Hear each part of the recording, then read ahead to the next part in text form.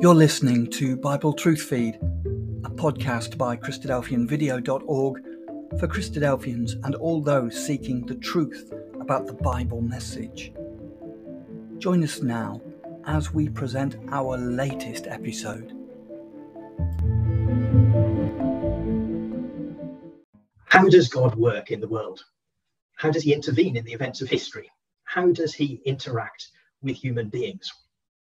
These are some of the questions that we'll be looking at in this video. But let's start by just reminding ourselves that God really does work in the world. The Bible makes that very clear in the first chapter.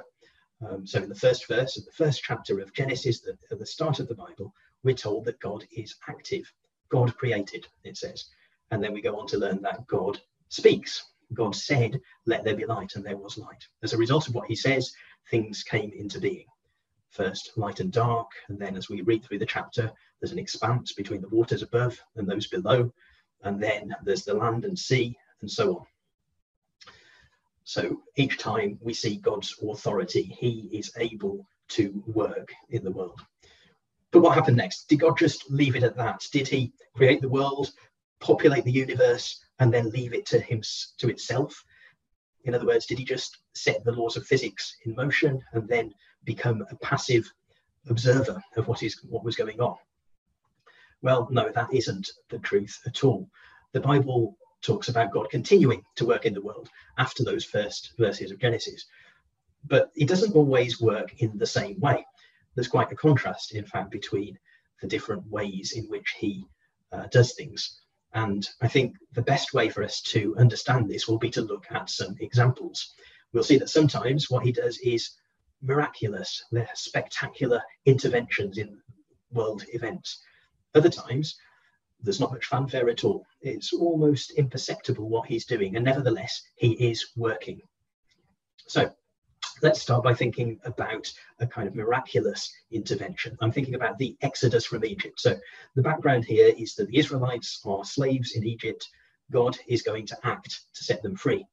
And how does he do that? Well, first of all, he appears to Moses in the desert. He explains what Moses needs to do, that Moses is going to have to go to the Pharaoh, the king of Egypt, and tell Pharaoh that he should let the Israelites who are slaves go free. And he says to Moses, right, I'm going to give you some signs to prove that I am sending you. And he gives Moses some miracles, some signs that he can do. He's going to be able to throw his staff, his rod, down onto the ground, and it will become a snake. He will be able to put his hand into his cloak, and when he withdraws it, it's going to be leprous. He's got these miracles. He takes them to Pharaoh, and that is showing that he has been sent by God. Pharaoh doesn't listen to Moses or doesn't agree that he should set the Israelites free. And so what follows is that God sends 10 plagues on the Egyptians. And these are great signs, and they are executed in a spectacular fashion. In the top picture here, we can see the sign of the miracle of the Nile being turned to blood. And there follow other signs. There's a plague where frogs overrun the land of Egypt. There's hail, there is darkness goes over the whole land, and so on. And so God says about those plagues, the Egyptians shall know that I'm the Lord when I stretch out my hand against Egypt. So this is God intervening in a big way in what's going on. And the story continues. Eventually, after 10 plagues, Pharaoh says that the Israelites can leave Egypt, but then he quickly changes his mind and chases after them with his army. The Israelites find themselves trapped with the sea in front of them, the Egyptian army behind them, and then another great miracle is done. The Red Sea, waters of the Red Sea are parted so that the Israelites can pass through on dry land. It says here, the Lord drove the sea back by a strong east wind. So this is a big, visible, obvious intervention by God to change world events, to change geopolitical circumstances, so the Israelites can go to a different place and have a different status in the world. Another example of a completely miraculous event is the resurrection of Jesus. So after Jesus' crucifixion, he's buried, but then 3 days later, when people visit the tomb, they find it's empty. And later on, Jesus appears to them alive. So Peter, who's one of Jesus' disciples, who meets Jesus after he's been raised from the dead, later on he's preaching in Jerusalem, and this is what he says: Jesus of Nazareth, a man attested to you by God with mighty works and wonders and signs. He goes on to say, this Jesus God raised up, and of that we are all witnesses. So Peter is saying God worked in the world by raising Jesus to life again.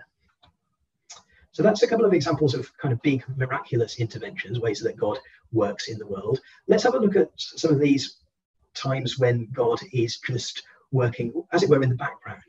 So I'm thinking of the story of Joseph. So Joseph is one of 12 brothers of his father, Jacob.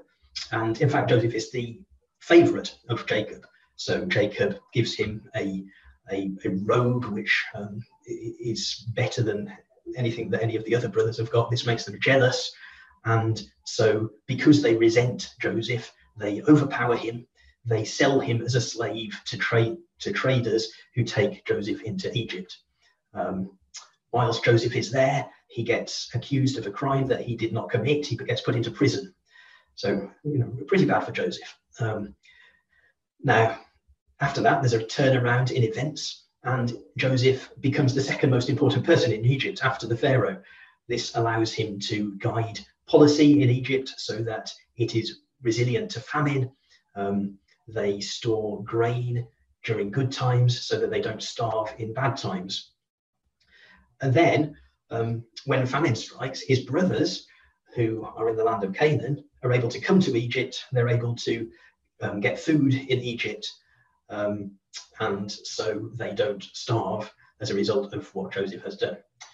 Now, the verse I've got on the screen here is Joseph looking back at all of that and sort of describing what has happened. He's saying to his brothers, as for you, you meant evil against me. So it means when you overpowered me, when you sold me to the traders, you meant evil against me, but God meant it for good, to bring it about that many people should be kept alive.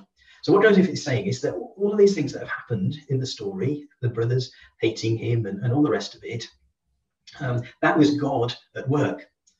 That probably didn't seem like that to the brothers at the time. They just thought they hated Joseph. But nevertheless, this was God at work. God wanted to save the family of Joseph, and in fact lots of other people as well. And so he works in their lives in order to make that come about. Another example of God working in the background comes again in the Old Testament, in the story of Ruth. So this time there is a famine again. There's a famine in Bethlehem. And so one family, a father, a mother, and 2 sons, go to the land of Moab to avoid the famine. While they're there, the father and the sons die, so that only Naomi is left. Naomi is the mother. And then Naomi, so what happens after that is that Naomi returns to Israel because the famine is over. And look how that's described in this verse. It says that Naomi arose with her daughters-in-law. So one of those daughters-in-law is Ruth, who is important in the story. She returns from the country of Moab, for she had heard in the fields of Moab that the Lord had visited his people and given them food. So it's saying that the change in the climate, in the weather in Bethlehem is something that God has done. God is looking after the people of Bethlehem. So that's being attributed to God. And then when they get back to Bethlehem, Naomi and Ruth, Naomi says to the people in Bethlehem, to the women that are there, that the Almighty has dealt very bitterly with me. So here Naomi is saying the fact that my husband and my sons died was God's doing. Ultimately, God was acting in my life and has brought about this bitterness within my life, Naomi says.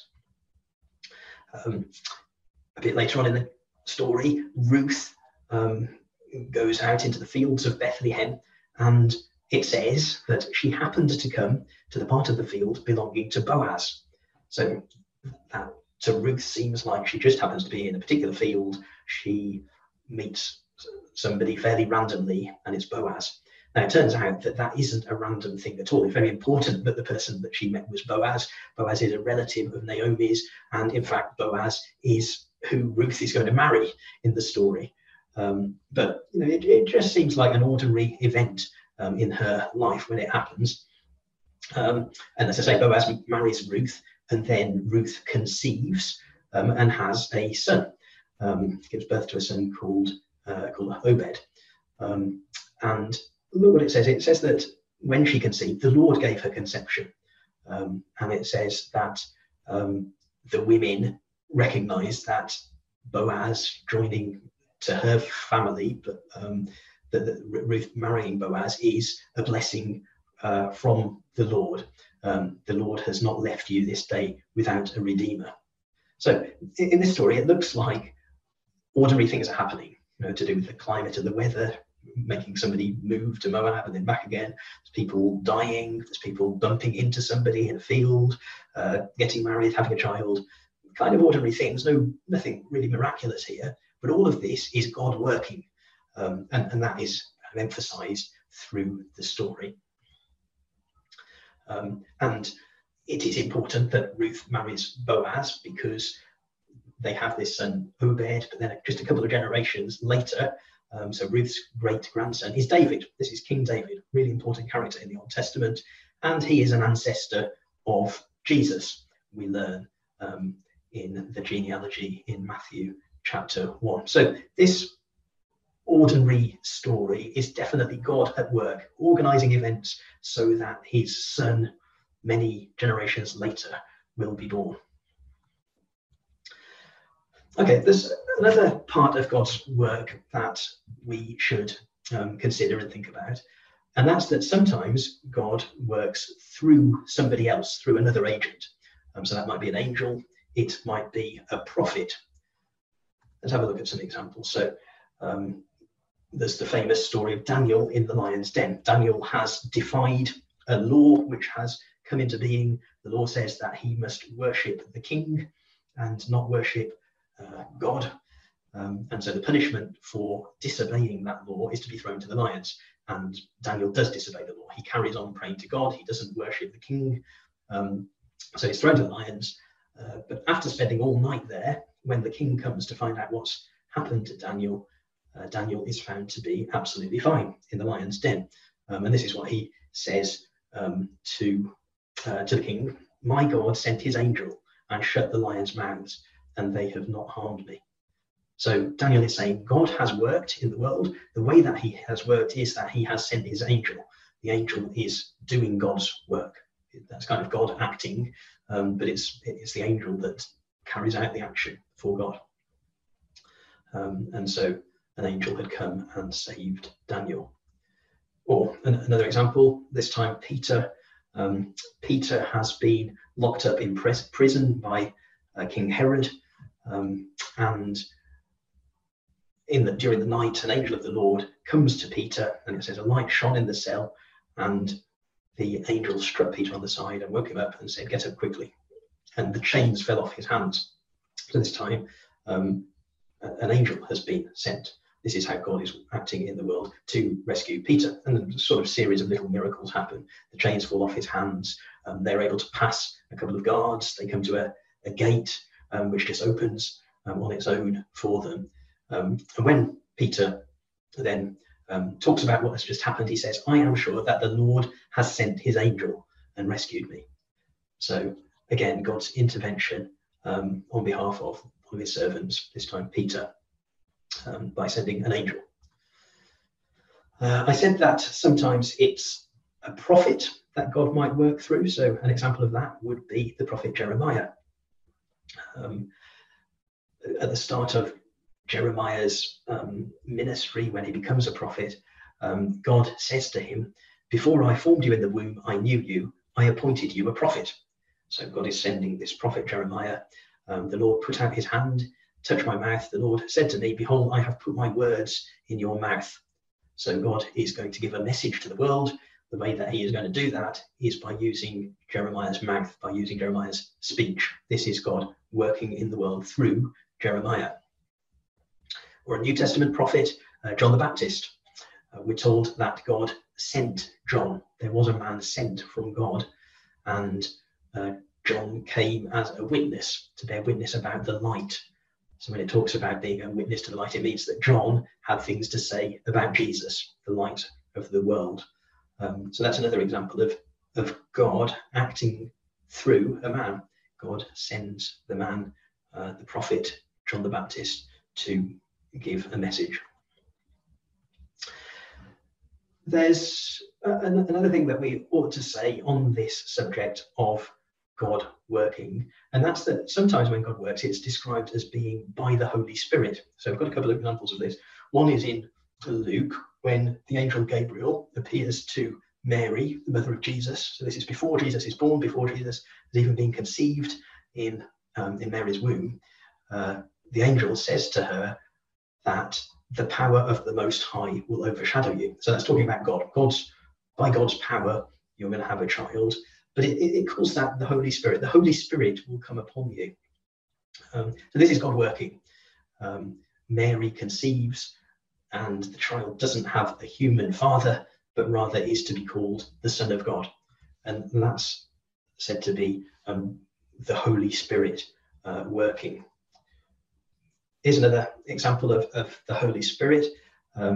This is talking about how people wrote the prophecies of the Bible. It says no prophecy was ever produced by the will of man, but men spoke from God.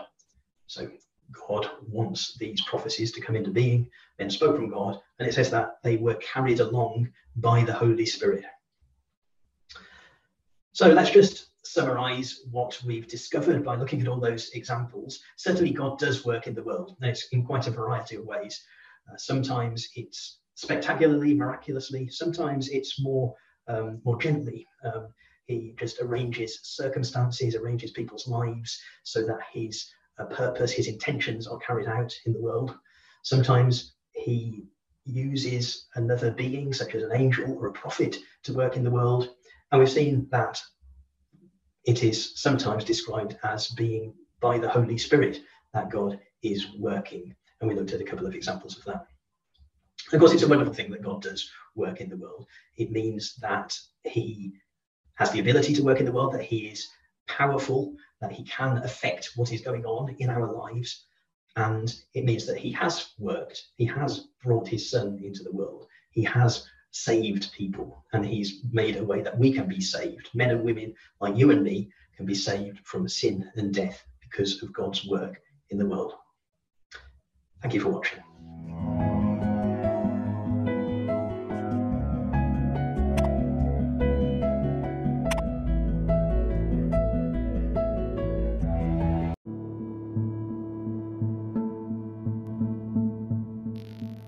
Thank you for joining us. We hope you found the episode helpful. Don't forget, most of these episodes are also available as videos on our video channel, cdvideo.org. So head over and take a look. If you have any comments or questions or suggestions, please get in touch or leave us a voice message. We love to hear your feedback. You can email us at btf@cdvideo.org. If you enjoyed the episode, then please share it with others. Until next time, may God bless you in your studies and your walk towards God's kingdom. Amen.